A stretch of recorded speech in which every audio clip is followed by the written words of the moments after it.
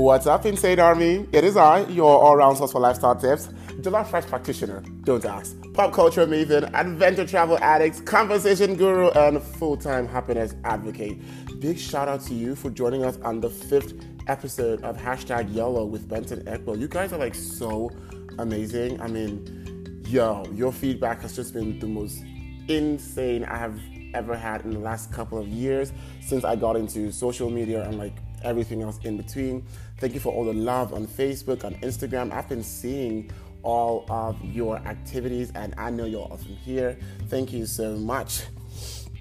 I am really excited about today's episode, really, because first of all, we're having our first guest of the season and first guest of the entire show.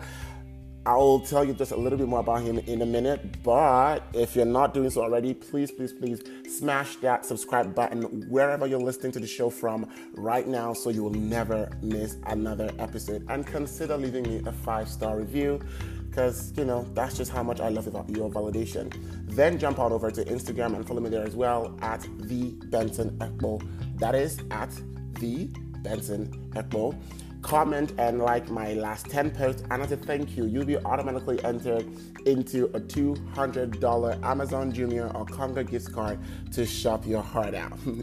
On this episode, we are joined by gambling addiction campaigner and Queen's Young Global leader, Adam Bradford, a social entrepreneur and one of just 3 UK winners of the prestigious Queen's Young Leader Award, a Commonwealth-wide initiative. Trust me, this guy is huge. Adam was diagnosed with Asperger's syndrome, a form of autism, at the age of 11. Since then, he has determined to set up his own business, his own enterprise. Through his journey, Adam successfully got a place at Peter Jones Enterprise Academy, which is huge, by the way. Look it up. He was determined, to change the narrative, and Adam has since impacted thousands of lives across the world through his messaging of social change and just pure insaneness. Trust me, Adam is definitely one of the most insane persons I've ever met, and I am so glad to have him join us. Are you ready? Okay, let's go in.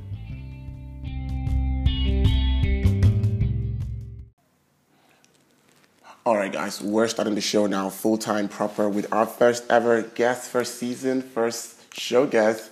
Let's welcome the amazing Adam Bradford.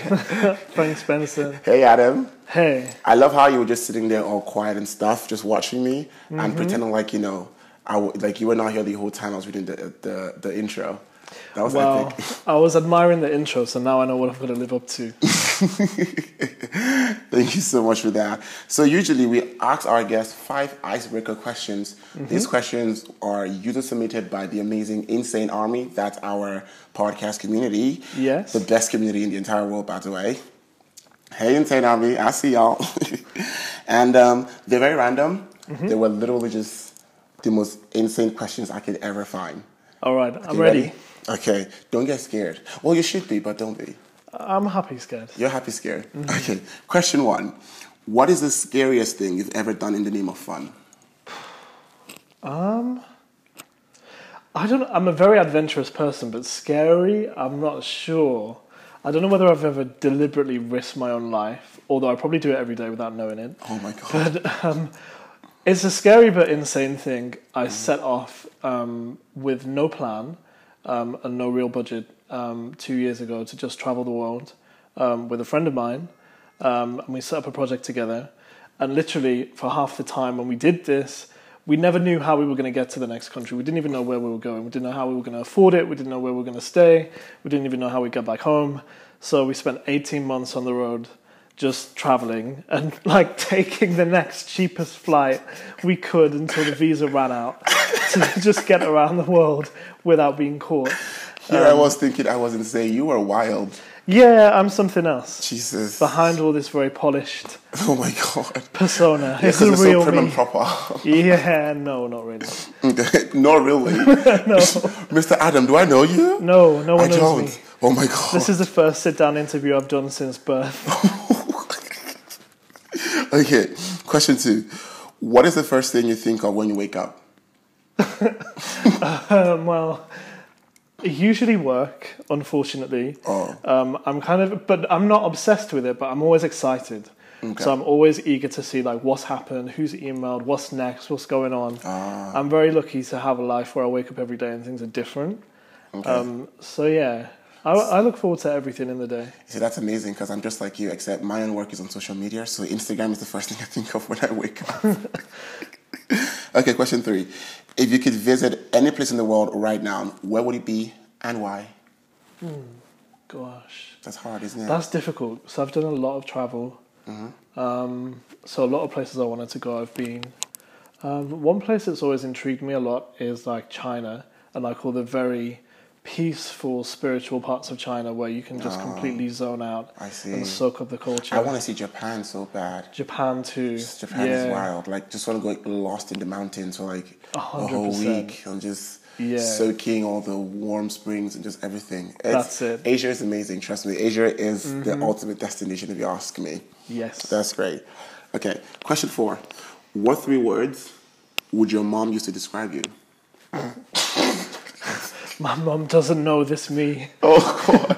There's a mum me and then there's a me. Oh, so if she was to describe me, she would probably say slightly stupid. oh no.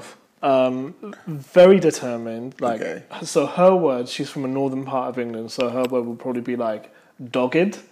So like Very outgoing, determined, very determined, yes. very like unstoppable.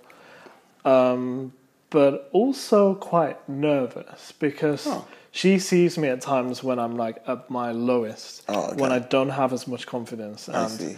I like literally have to turn somewhere. So that's probably how she'd describe me. Oh, that's awesome. Okay. And then finally, and this is not because you're English, I promise. Yes. But what is the longest English word you know? P.S. It could be a nonsense word or whatever, but like, what's the longest English word you know? Gosh, it's gotta be. Oh, I don't know. Are you on the spot right now? I can't think of anything. Is Tyrannosaurus Rex a word? What? That's a dinosaur. That's kind of 2 words, but I'm gonna T-Rex. Because I saw the T-Rex, I was like, how did the Rex get in there? No. Yeah, probably. Yeah. Oh, okay. Well, there you have it, guys. Okay, let's jump into the interview. In 2000, a couple years ago, about 4 years ago, I think, you were among the inaugural class of the Queen's Young Global Leadership Program. Did you have a fanboy moment when you met the Queen? She did.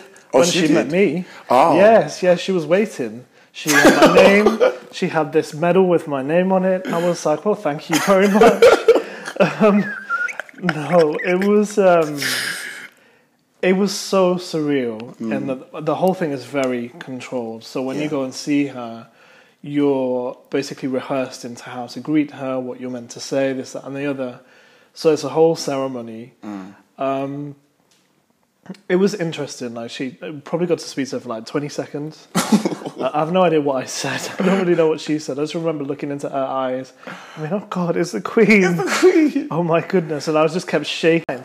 But no, I was very honoured to be one of 60 young people that they choose every year. Yeah, and you're one of 3. Yes, one of 3 that was chosen for the UK. Oh wow, okay. So it cuts across all 53 Commonwealth countries. It recognises young people who have shown leadership in their community. They've done something to help others. Yeah. Essentially made a lot of social impact in their young age. So the programme's designed to accelerate that and to kind of make us all, I guess, ambassadors for what the Commonwealth stands for. I see. But yeah, it was very special, really special moment. That's amazing. Now, you're in Nigeria. This is your first time in Nigeria, yes? Yes. Is it also the first time in Africa? No, I've been to Kenya before. Oh, Kenya, Nairobi, right? Yeah, Nairobi and Malindi. Did you like it? Yeah, it was good. Yeah. How would you compare it to Nigeria? It's difficult to compare because they're so different. Oh, I see. Kenya is very... it feels less congested. In terms of people and things. Like, it's similar in that it's very creative. So the people there have loads of ideas. There's lots of entrepreneurship happening. There's lots to try and encourage young people. I think in some ways they've had a lot of over-saturation of programs and projects and things. In Kenya? Yeah. Okay. Whereas Nigeria kind of drops off the map a lot. It's had a bad reputation, and the global community I see, yeah. doesn't get under the skin of that. So that's one of the reasons that I'm here. Okay. Because the brand has had so much attention from Nigeria over time that we said, there's something happening there. I need to go and find out what's going on. Well, glad you came. Yeah, thanks for having me. You're welcome. Well, on that topic of, the brand and everything, we're discussing the Adam Start project, yes? Yes. So what was the defining moment that made you decide to launch the project? Well, look, it's interesting to say as a Brit that growing up, there's a lot of things that happen to you. I see. So when you reach a certain age, you start to become more conscious of who you're going to be in life and where you're going to go, what you're going to stand for, all of that kind of thing. But what was happening to me is I was being forced into a track that I didn't really want to do.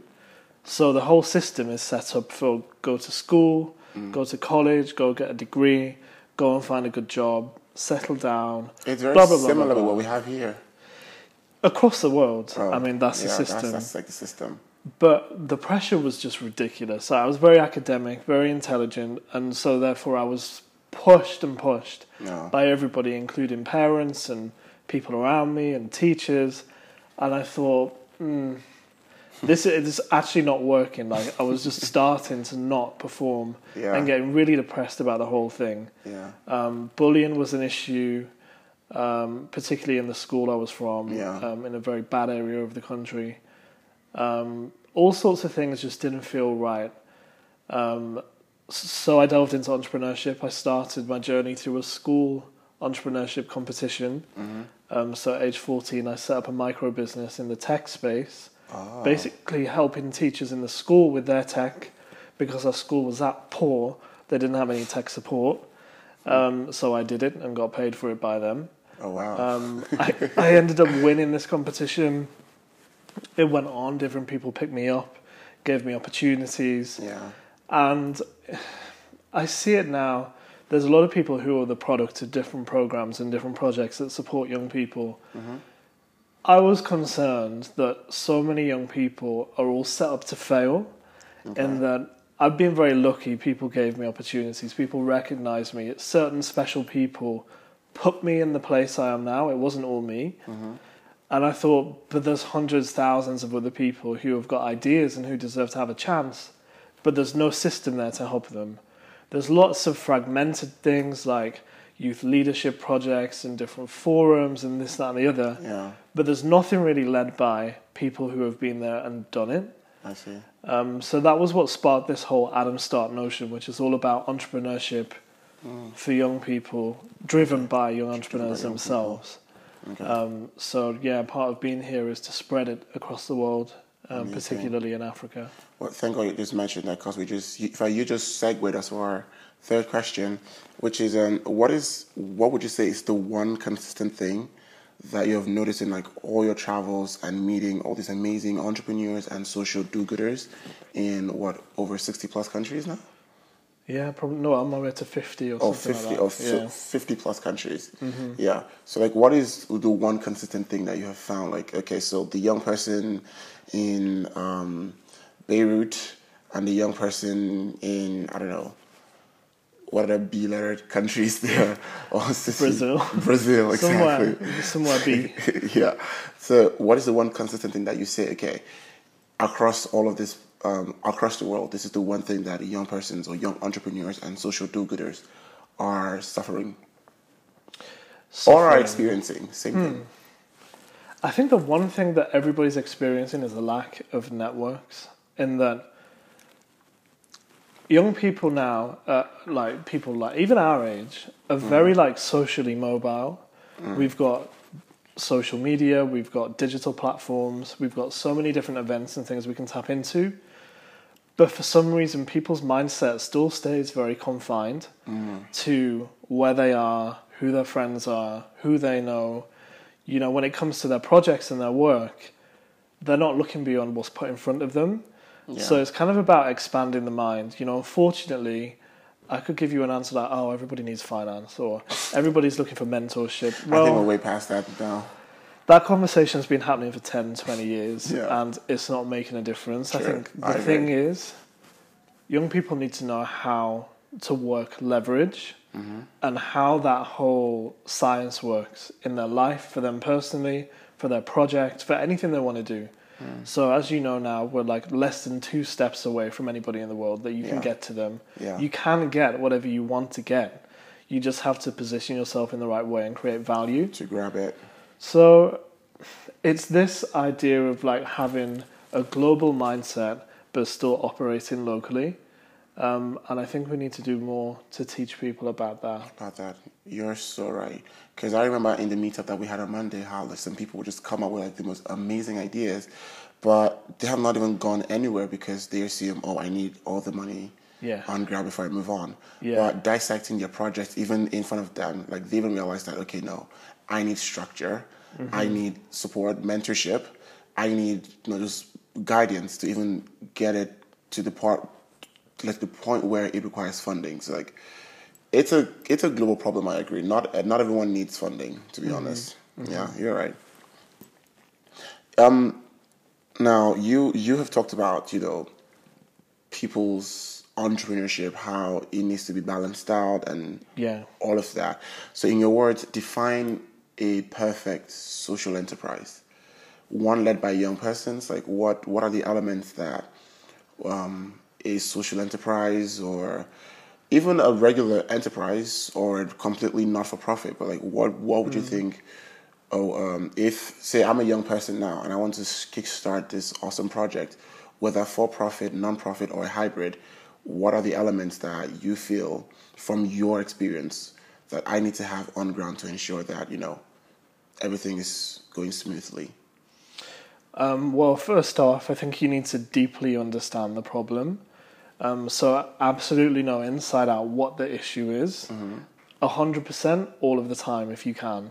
You need to know who the key players are. You need to know who's working on it. You need to know what your beneficiaries are feeling and also what they think is a good solution for them. Yeah. Then when you've got that, obviously what you have needs to be robust, it needs to be credible, and it needs to be scalable. If you've got a solution which only works in one area and it's going to be restricted to that one area, that's fine if that's what you want to do. But if you want to sustain and grow and develop, you've got to find something that's going to get bigger and going to do more. So you've also got to have that vision and you've got to have the passion to be able to see it through. Because there's so many people, I'm sure you've met them as well, who have ideas, but then you say, okay, so how are you going to do that? What's next? Where are you going? What's your next step? Yeah. And they say, well, I don't know. How can you not know when you're running your own business and you have your own project? If you've got this idea, you need to know where it's going. If you've not got the energy to put the steps in place, then you shouldn't be doing it. You shouldn't be doing it. You either need to find somebody else to do it or change your plan. Exactly. Because it's not for everyone. Not everybody can or should be an entrepreneur. Otherwise, we're going to have nobody to work for us. But there is a thing about that. So I think those things, being clear about the problem, having a robust solution, and then having enough passion to keep going, even if you don't know what's next. Yeah, that's really important. In fact, to be honest, I did not even think of any of these points because I'm always more on the. So, what kind of an entrepreneur are you? I am the I don't know entrepreneur. I'm trying to figure stuff out. Well, but you're making movement. That's a good thing. That's a good thing. Yeah, exactly. Oh my God. I need to fix that though, because I'm not even sure what kind of entrepreneur I am. Well, let's just say I'm a very vain influencer. That's good, own that. Well, it works for most of us. For the fifth question, now I was having a very heated conversation with my friend about 2 weeks ago on the issue of consistency.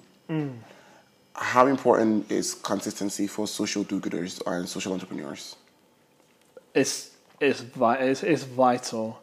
If you're not consistent, and also if you're not honest with yourself and other people, then somewhere or another someone's going to see a crack, and that's when you're going to start getting problems. So the biggest thing I hate about this sector is the lack of genuine intent from a lot of people, because like social entrepreneurship has basically become the new sex for young people. everybody is jumping on it. They're like, oh, I run a social enterprise. I'm an activist. I'm a social media influencer, blah, blah, blah, blah, blah. Every second person is that. True. And you've got to be so careful about how you position yourself and also how you operate. Usually, I don't want to be able to find a distinction between what I see from you offline and what I see from you online, because a lot of young people fall into this trap of doing everything for the next gram post or doing everything to get as many likes and views as they can. And it's a really dangerous culture where people our age especially are being pressured, not because they're doing this for the wrong reasons, but because society's put them there. Put them there, yeah. So if you're making social change, you have to do it from a point of view of sincerity, and you've got to act in a way that you would want other people to act towards you.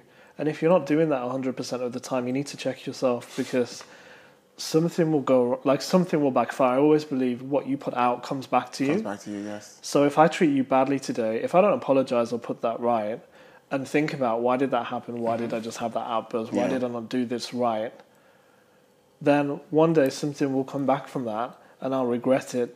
So you've got to, you've got to behave. Like, this it's serious. I see, yeah. Like, if we're talking about, say, I don't know, serious organized crime, and you want to take that out of your community, you're going to need to get the trust of your community. Yeah. You're going to need to get the trust of the police. You're going to need to influence policymakers. You're going to need to convince people to come on board and support you. Yeah. And if you're working under those extreme conditions, if you're not genuine and you're not consistent and you're not passionate and something's not right, you will just burn. I see. And then no change will happen. Yeah, that makes sense. Well, that's great. Now, I've spent the last couple of days with you, and I've just watched you put on like so many hats. Like 1 minute you're this, the next minute you're that. 1 minute you're yelling at someone, the next minute you're firing someone, the next minute you're loving someone, or something. Like you've just been like, you're like a literal walking like MVP, director, CEO type person right now. I guess that's my job title. Well, literally. Now, how are you able to balance everything out? I think we need to ask you, like, personally, like, how do you do it? Because sometimes I know that I can multitask very well. Yeah. I'm great at it, but not at the level that you, like, I have literally seen you, like, run, like, 5 different things at the same time. Yeah. How do you balance it out? Do you have a routine, or do you just, like, as it comes? I've gone through so many phases with this. So when I first started off, I was shit at project management. I didn't know how to put a project together. I didn't know really how to get from start to finish. I could sell the finish line to a client and get people on board with that. Yeah. But actually working back and putting the steps in place, I couldn't do. So that's one thing I've learned. So anything I do now at least has that logical, critical path Half of it. to how we're going to get there, and it's all resourced. So at least I know it's running. So that takes some pressure off. Yeah. In terms of me, how do I keep that up? It's constantly difficult, and I think probably it's given me depression, it's given me anxiety. Like, entrepreneurship is a very mentally and physically tasking thing to do. Yeah. Because at the end of the day, everything's on your shoulders. It's your business. Your name is above the door. So if one of your staff is sick, or if one of your clients is not happy, or if your tax isn't paid on time, or if anything, it's all down to you at the end of the day. Yeah. So you need to have a good team. I have a good team. Yeah, you do. You have an amazing team. Shout out to Rodney and Keith and like just a bunch of other people. Hey, Rodney, if you're listening. He'll be vetting this. No worries. No, it's... I've had to go through a lot to find people who have like the same passion level, who will answer my call if I call them at midnight and say emergency. Yeah. Or they will pick up something for me if I'm sick. Like, you need that kind of support mechanism. Okay, I see. But the hardest thing I've found is having the right social mechanism to support my entrepreneurship. Because I do that, my friends need to know sometimes I just can't come out. Yeah. Or we might be out and I need to go. Yeah. Or one day I'm just going to be extremely tired for no reason. Like, all these things are part of entrepreneurship and people Yeah. need to understand. Yeah. But it's been hard. Like, I probably do 3 burnouts a year, which is 3 too many. It's 3 too many. I think the most that we've gone through is 1. Yeah. And it's just like it just happened only once, and it was disastrous. It happened last year. It was not fun. Work-life balance is a thing. Oh my we've God. got to take it seriously. So that means you're saying, in terms of like finding balance, because for social entrepreneurs, like we have to wear so many hats as well. Even if you are working like in a more structured place, but you literally, when you're starting off, like you are everything that your enterprise needs. So structure is good, finding like the right team members, understanding your limits, and all of that. Epic. Well, this has been a really fun, great conversation. I can't wait to hear more. We're going to jump into a quick break right now, and when we return, we'll jump into some more like deep, serious stuff. Okay? All right.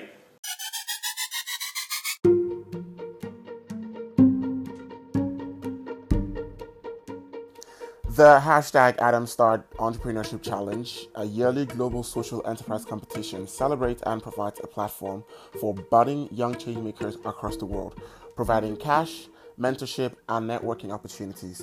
The challenge is founded by social entrepreneur and Queen's Young leader Adam Bradford from London, and so far has supported over 10,000 young people across the world to start and scale their ideas. For more information, visit www.adambradfordassociates.com. That's www.adambradfordassociates.com. Now back to the show. What's up, Insane Army? We're back with the amazing Adam Bradford, Queen's Young Global Leader and Executive Director of Adam Bradford Associates. Mr. Adam, earlier you talked about facing some challenges growing up, like bullying and stuff. Could you just take me down memory lane? Like, what was childhood like for you, living with Asperger's and just like all of these other stuff? What struggles did you have? I was 12 when I got the diagnosis. It was very new at the time, so for many years I didn't know what it meant. I didn't really know how it would affect me. I see. So in that time I was kind of slightly lost, like identity-wise. Even just, all I kind of knew is that I had this label, and it seemed to me that other people knew more about it than me. So I started to learn more about it, and I mean, essentially I've taken it as a gift in recent years and just used the positives of it to help my work and help me get through, I would say, mainstream education, mainstream society wasn't the place that I fitted. Okay. It frustrated me in so many ways, and I think that autism amplified that a million times over. So I had to find safe ways to cope with that, which are pretty good now. Okay. So I would never say that I suffer with it. I don't like that kind of negative spin on energy. things. Yeah. Okay. In fact, I think we all have a bit of some kind of condition of one form somewhere. None of us are neurologically the same. The same, exactly. So that's something I really admire about everyone. But the bullying was atrocious. Like, I went to a really bad school that didn't deal with it well, because I was very academic, whereas a lot of the other kids weren't. I always stood out. So my parents really tried hard to bring us up well, make us into decent people. 99% of the other children in the school were gangsters, mobs, thugs, drug dealers, gang members. So you are a literal grass to grace story, like just growing from, from like the bad parts of town and then just like working your way all the way up. Pretty much, yeah. And, I get messages from people now who are like, oh, I remember you from school, this, that, and the other. And I think, well done. Thank you for that. But, that was hard. It put a lot of pressure on the family unit. I think that was difficult, but we got through it. 5 years ago, we had another very major incident hit the family, in that my dad was suddenly jailed. Yeah. So he had been suffering for a long time with an addiction to gambling that none of us ever knew about. Yeah. He'd ended up stealing money to pay for it, and he'd also kept his court case hidden from us all. All this time? All the time. So he was sent to jail. We only found out that he was on his way to jail when he left court. So they would literally escorted him off in a van, and we got told that he was on his way to prison. He was going to spend 2 years there. So at 21, I had to become the head of the household, paid the mortgage, basically paid all the bills. I had to really focus on keeping the family together, and also deal with the lack of having a father, like at very crucial years in my life, but also getting over this sudden, like, not knowing for 20 years who your dad even was and what was going on in his life. You know, almost like he'd lived a double life. The darkness that brought to the family publicly as well, because if you imagine the press that followed the court case, was almost career-ending. I still, to this day, do not know how I kept my career intact, because the name was just blackened by the media that followed. But I decided to turn that into what's been a very successful campaign to highlight gambling addiction, which has changed laws back home. And, you know, I think we've turned that around. But yeah, growing up was different for me. It wasn't just the usual childhood, all happy days. But, you know, these things make you stronger as a person. Yes, it does. You know. Yes, it does. I'm very interested in that campaign, the anti-gambling campaign, because it's really important. I haven't had anyone personally who has had a problem with gambling, but my best friend's brother, you know, he got it real bad. In fact, I would say almost as bad as your dad did. To the point where he would literally, like, you know, use his school fees, his house rent money. He sold his dad's car. Oh, wow. To fund his gambling campaign. In fact, the day they found out was when he tried to sell their land. Oh, wow. Because like, he was like, no, I'm really sure that, you know, the money would come back.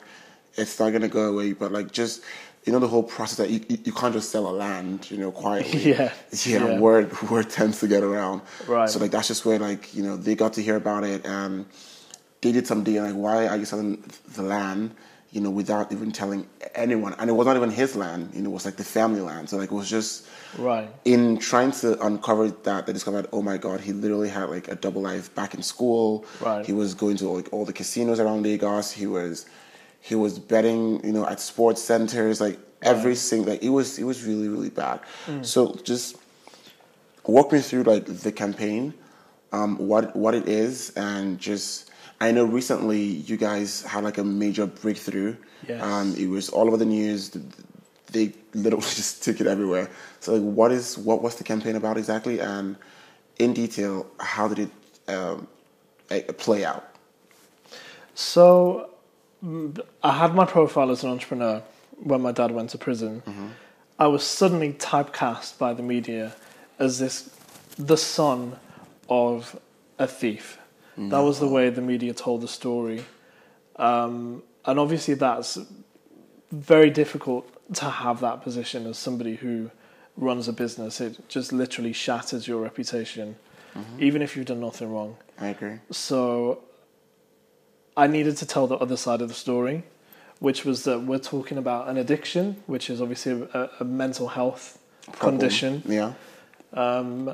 And so I set about trying to tell the other side, which picked up steam quite quickly. It did. So over the course of what's been about 4 or 5 years now, we've basically lobbied government, we've spoken to people in the industry itself, and managed to change laws so that the amount people can spend is reduced, so that there's a greater focus on keeping people safe. And providing help for people who show signs of a problem. Getting more help available on the National Health Service, which is our public health system. So for people who feel like they have a problem, they can go and get counselling and treatment and that kind of thing. And then we turned the whole thing into a non-profit, which has been backed by 2 of Britain and 1 of Europe's major bookmakers, for them to say, look, we actually want to turn things around. It's taken a fight. the amount of corporate lobbyists who probably stalk my every move and have tried to close us down and tried to attack us and send lawyers and this and that and the other has been insane. So that has tested my resilience no end. But, for the sake of the 500,000 families in the UK who are addicted and the 2 million who are supposedly at risk, it's a campaign worth fighting for. And we won so far. You did. We won so far. So hopefully... And wait, this campaign, it was co-led by your dad, yes? Yes. Yes, okay. Yeah, so I brought him into it when he came out of prison. Okay. Well, that was good. That was a good highlight. Well, let's just move on from, less depressing topics. Yes. Major shout out to Adam, who got us Ocean Beach, California red wine to record with. This has been great. Cheers. It has. Cheers. Yes. We're going to play a quick game of Would You Rather. Trust me, it's very clean. Judging by how my week's gone, I'm not too sure, Benson. Oh my God. I'm scared now. Okay. So, Insane Army, for the 0.000001 percentile of you who don't know how this game works, it goes like this. I'll ask our guest a very hypothetical question, and I'll give him 2 very impossible options to pick from. But they're kind of safe. And I don't even know why I'm explaining it, because you guys submitted these 5 Would You Rather questions. Okay. Question 1. Would you rather forget your password every weekend for the rest of your life, or forget your first name every time you meet somebody for the first time? I should repeat it? I'd rather forget my name, because they would know my name already. Oh, no. I don't need to worry. Oh, no. That's a nice spin on it. Because some people would say, oh, no. Because, your name is important, but you're right. Because in 5 minutes, they're asking you again, wait, what's your name again? I'll just say, check Google. Just, oh, here's my card. Yes. It's so much easier. You're smart. Okay. Question 2. Would you rather wake up as the opposite sex once a month, or wake up in a strange place once a year? And when I say strange, I mean strange. I'm talking haunted house, graveyard somewhere in China. I'm going with the opposite sex, because I could take myself to a strange place if I wanted to. But the one thing I cannot yet do is change sex. Automatically. So I would go with that one. Well, that would be a good option, because then you get to live this, different life for 24 Double hours. lives running my family, so I may as well continue the tradition. You're a family man. Say no more. Sorry, Dad. Would you rather get 10 million naira or pounds in cash right now, or would you rather find 1,000 pounds in your pocket every single time you dipped your hands in for the next 10 years? Of course, I'll go with the second one. The second one? Yeah. You're sure? Uh-huh. Yeah, because I would just put my hand in my pocket more. So each time... So you're saying each time I put my hand in my pocket, yes, there's another 1,000. There's another 1,000, yes. Great, I would do it every minute. But wouldn't you find it weird? Say you're at some fine dining somewhere, you want to pay, and you just have to keep sticking your hand in your pocket to bring out enough money to pay for the bills? That's fine. It's like the ATM pocket. It's not bad. Oh, God. That's a great question. Yeah. You know what, Insane Army? If you're listening to this, jump on over to my Instagram, comment, and let me know what you would do in this case. Would you rather have 100 million pounds cash right now, or 1,000 pounds every single time you put your hand in your pocket for the next 5 years? Because I'm thinking, because if I have 100 million right now, I can just properly invest it and keep it growing, but... Mm-hmm. Yeah, but the thing with money, right, is somebody gives you a whole load at once. Mm-hmm. There's so much risk then. You could misinvest it, or you get too greedy. Yeah, I see. So, I don't know. This is why you're really intelligent. You think things through. Well, Well, I'll let your audience judge that. Okay. Insane Army, another assignment. Let me know if you think Adam is intelligent. I think he is. Okay. Number 4. This is very your lane. Okay, so for the same annual salary, would you rather be a hit media TV person, or would you rather become really popular in social media?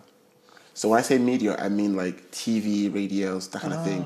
Or would you rather become internet famous for the work you're doing right now? For what? No, I would go with the first always.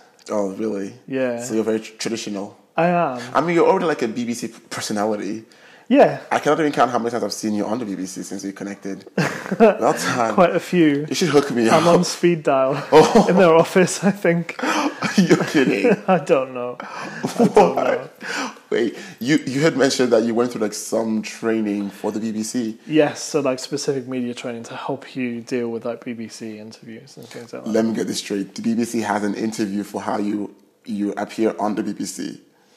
Well, it's called BBC English. Like, it's a particular tone of speaking English. So if I was on like I wouldn't speak to you how I'm speaking to you now.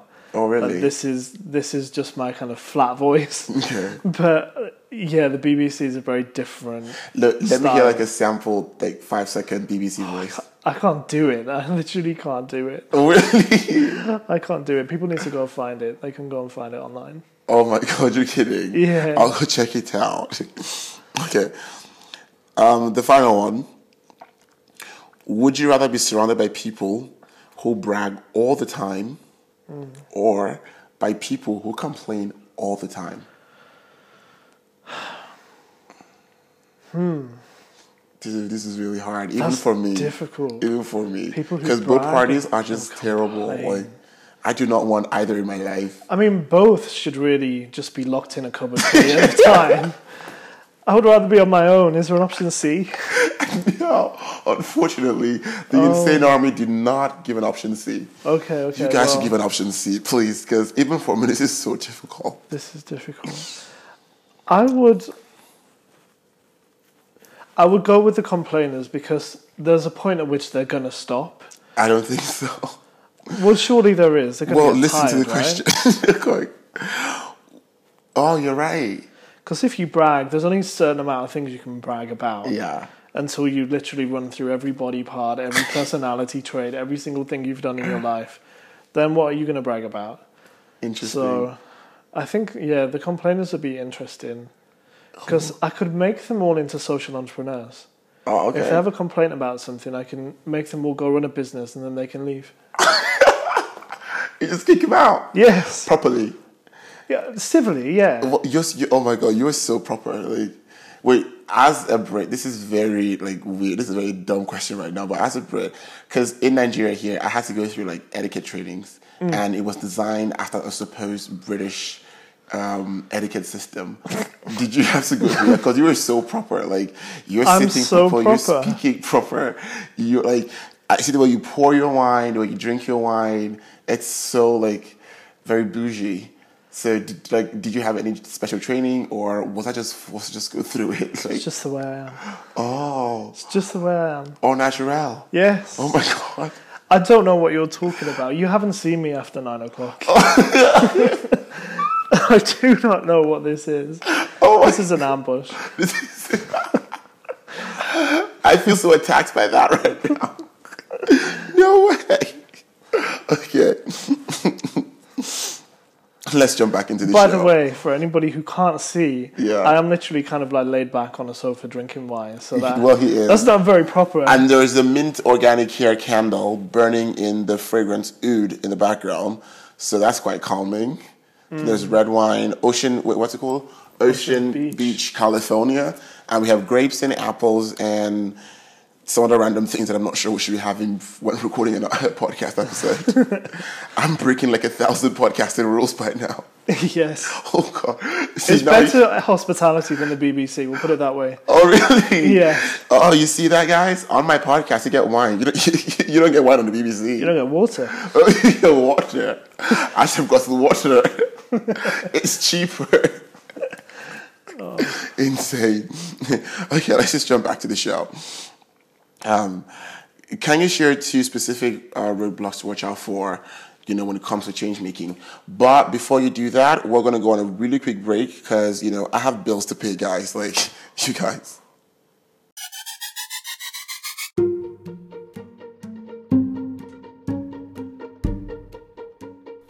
Hey there, amazing person. Thank you so much for sticking with me till this point.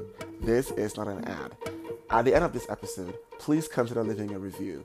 This podcast is made possible by listeners just like you. Thank you for your support. Now back to the show.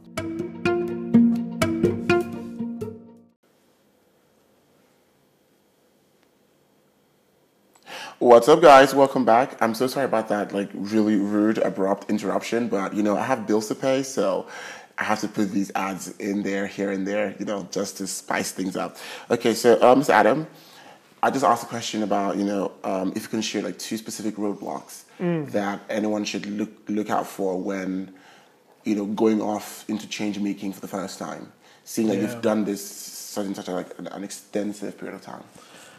Yeah. Two things.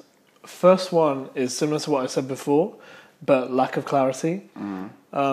So there's so many tools you can use now, like a business model canvas, like theory of change, kind of go online and look at different social enterprise, social impact planning tools.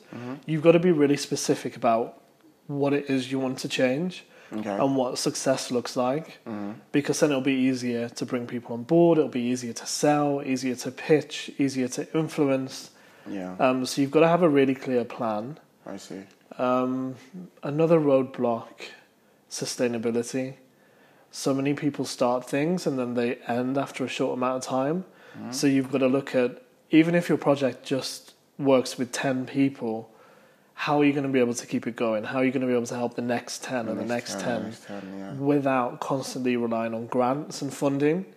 Because people will get tired of you if you keep asking for funding. Yeah. I've met people who will continuously say, like a broken record, I'm looking for a grant, we just don't have enough money, we don't have enough funding, complaining. But if you say, what's your sustainability plan? They say, what's that? What do you mean? So how are you going to turn what you're doing into something that generates an income? So can you sell things? Can you do consultancy? Can you do partnerships with brands? What can you do to have a revenue stream? So then you've got money for tomorrow and the day after and the day after. Well, you're sorry about that very last point, because I'm so sorry to cut you short.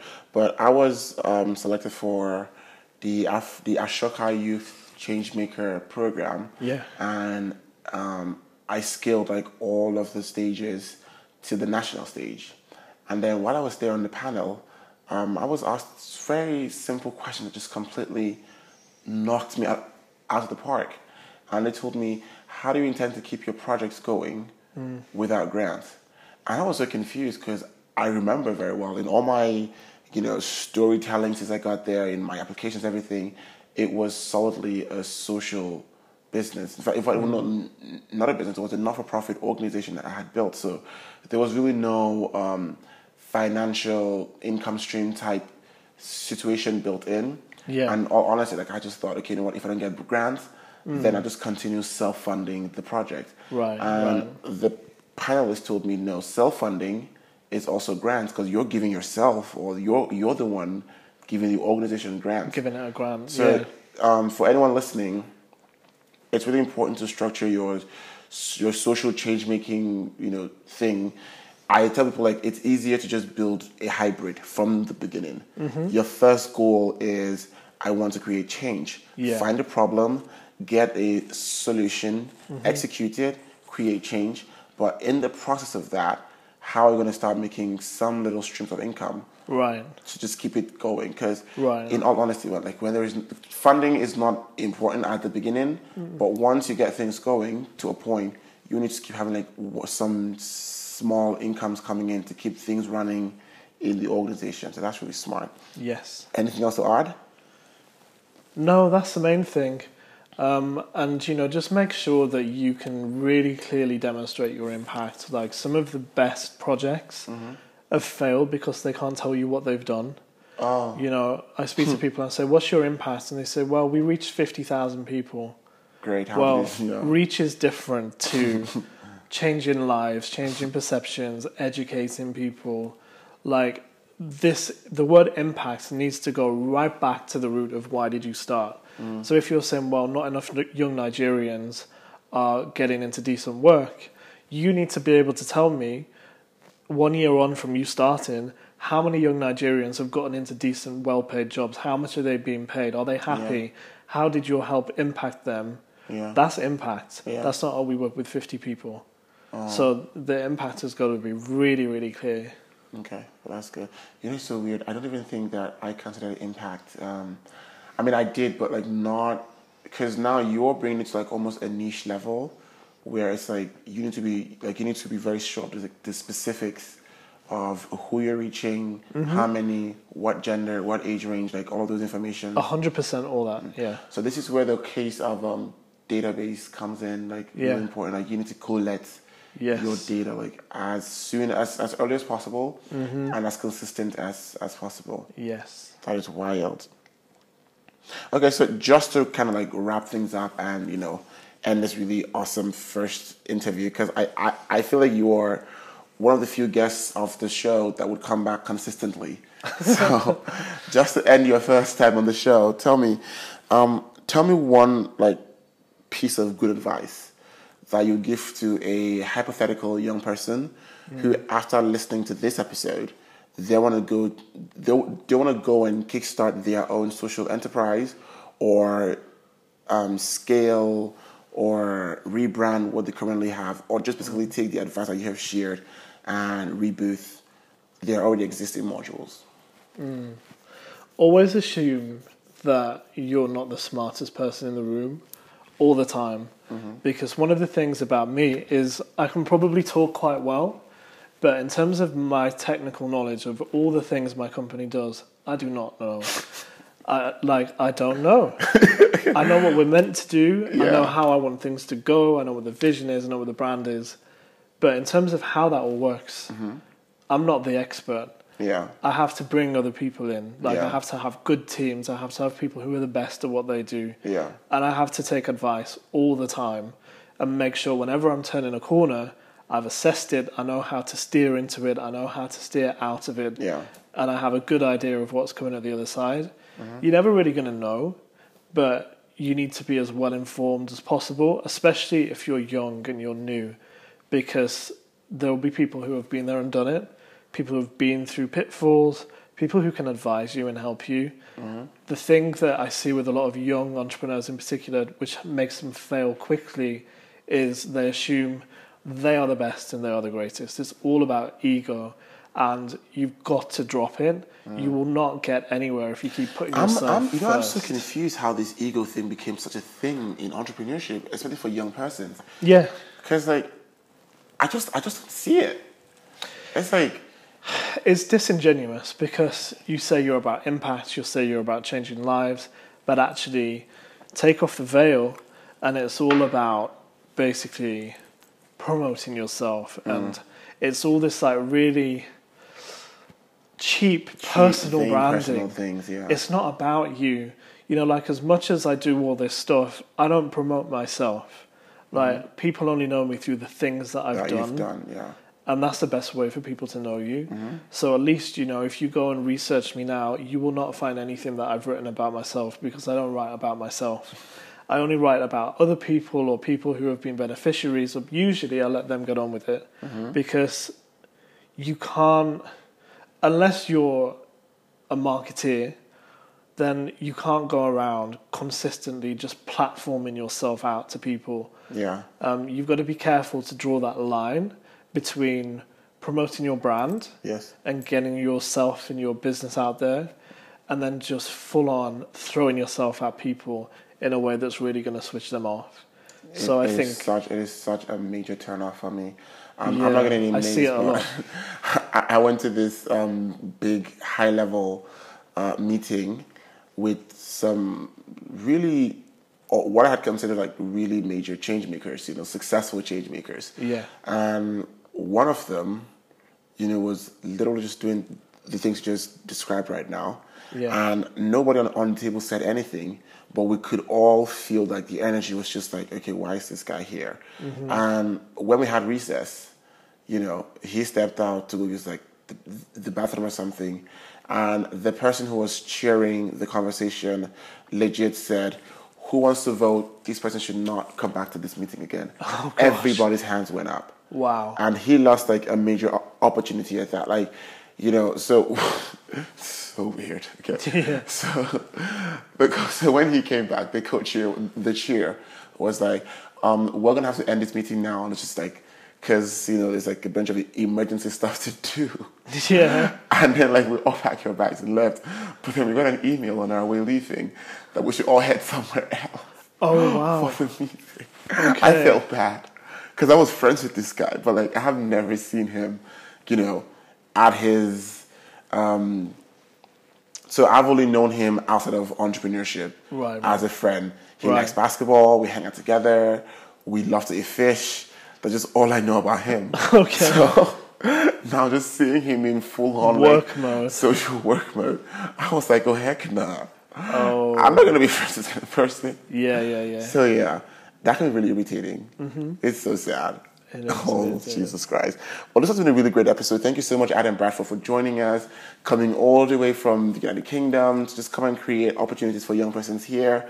That takes some balls, and I'm proud of you. Thank you. I am really proud of you. We're going to wrap things up right now, but before we leave, tell me what has been your favorite thing about Nigeria so far. The people. Oh. The people make a place, right? Yes, sure. And I can tell you, hands down, apart from one or two people who I can't mention for legal reasons because I'll not be allowed to leave the country, everybody here has been I think I know these people. Yes, you do. I do. Name it on a future episode when I'm not here. Okay. When you're home safe. Yes. Yes. No, everybody's been warm and friendly and encouraging. And the thing about Nigeria, it has a spirit. Yeah. Right? Everybody has a spirit in that they're determined, they've got ideas, they want to change things. And it's so sad that this country doesn't get the reputation it deserves for that. So my big mission back home is to make sure that this project works and that we can do something about that. Yeah, that's amazing. Did you like our jollof rice? It's almost our national... I did. Oh, you did? I did. It's a national dish now. Yes, it's amazing. It's amazing. Yeah. Okay, that's awesome. Thank you so much for joining me, Adam. Thanks, Benson. Thank you. And that's our show, people. This has been #Yellow with Benson Ekpo. Thank you for listening.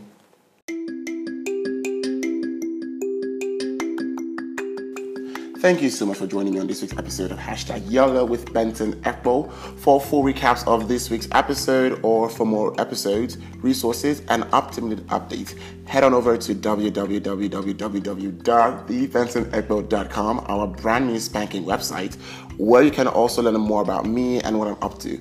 Please consider subscribing to the show on iTunes, Stitcher, Google, via RSS or whatever platform you enjoy listening to so that you'll never miss an episode. While you're at it, if you found value on this week's show, I'd really appreciate a 5-star rating on any of the platforms that you're streaming on, because, you know, that's just how much I need your validation. I mean, come on. Or if it's simply just tell a friend about the show, that would help me out a lot as well. I love it when you spread word about us. Adam, how can we find you and stalk you on social media? Go. Best way is Twitter, so it's at ENTRE, as in entrepreneur, _Adam.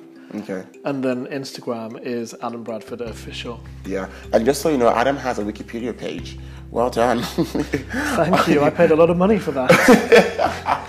Until next episode, stay winning.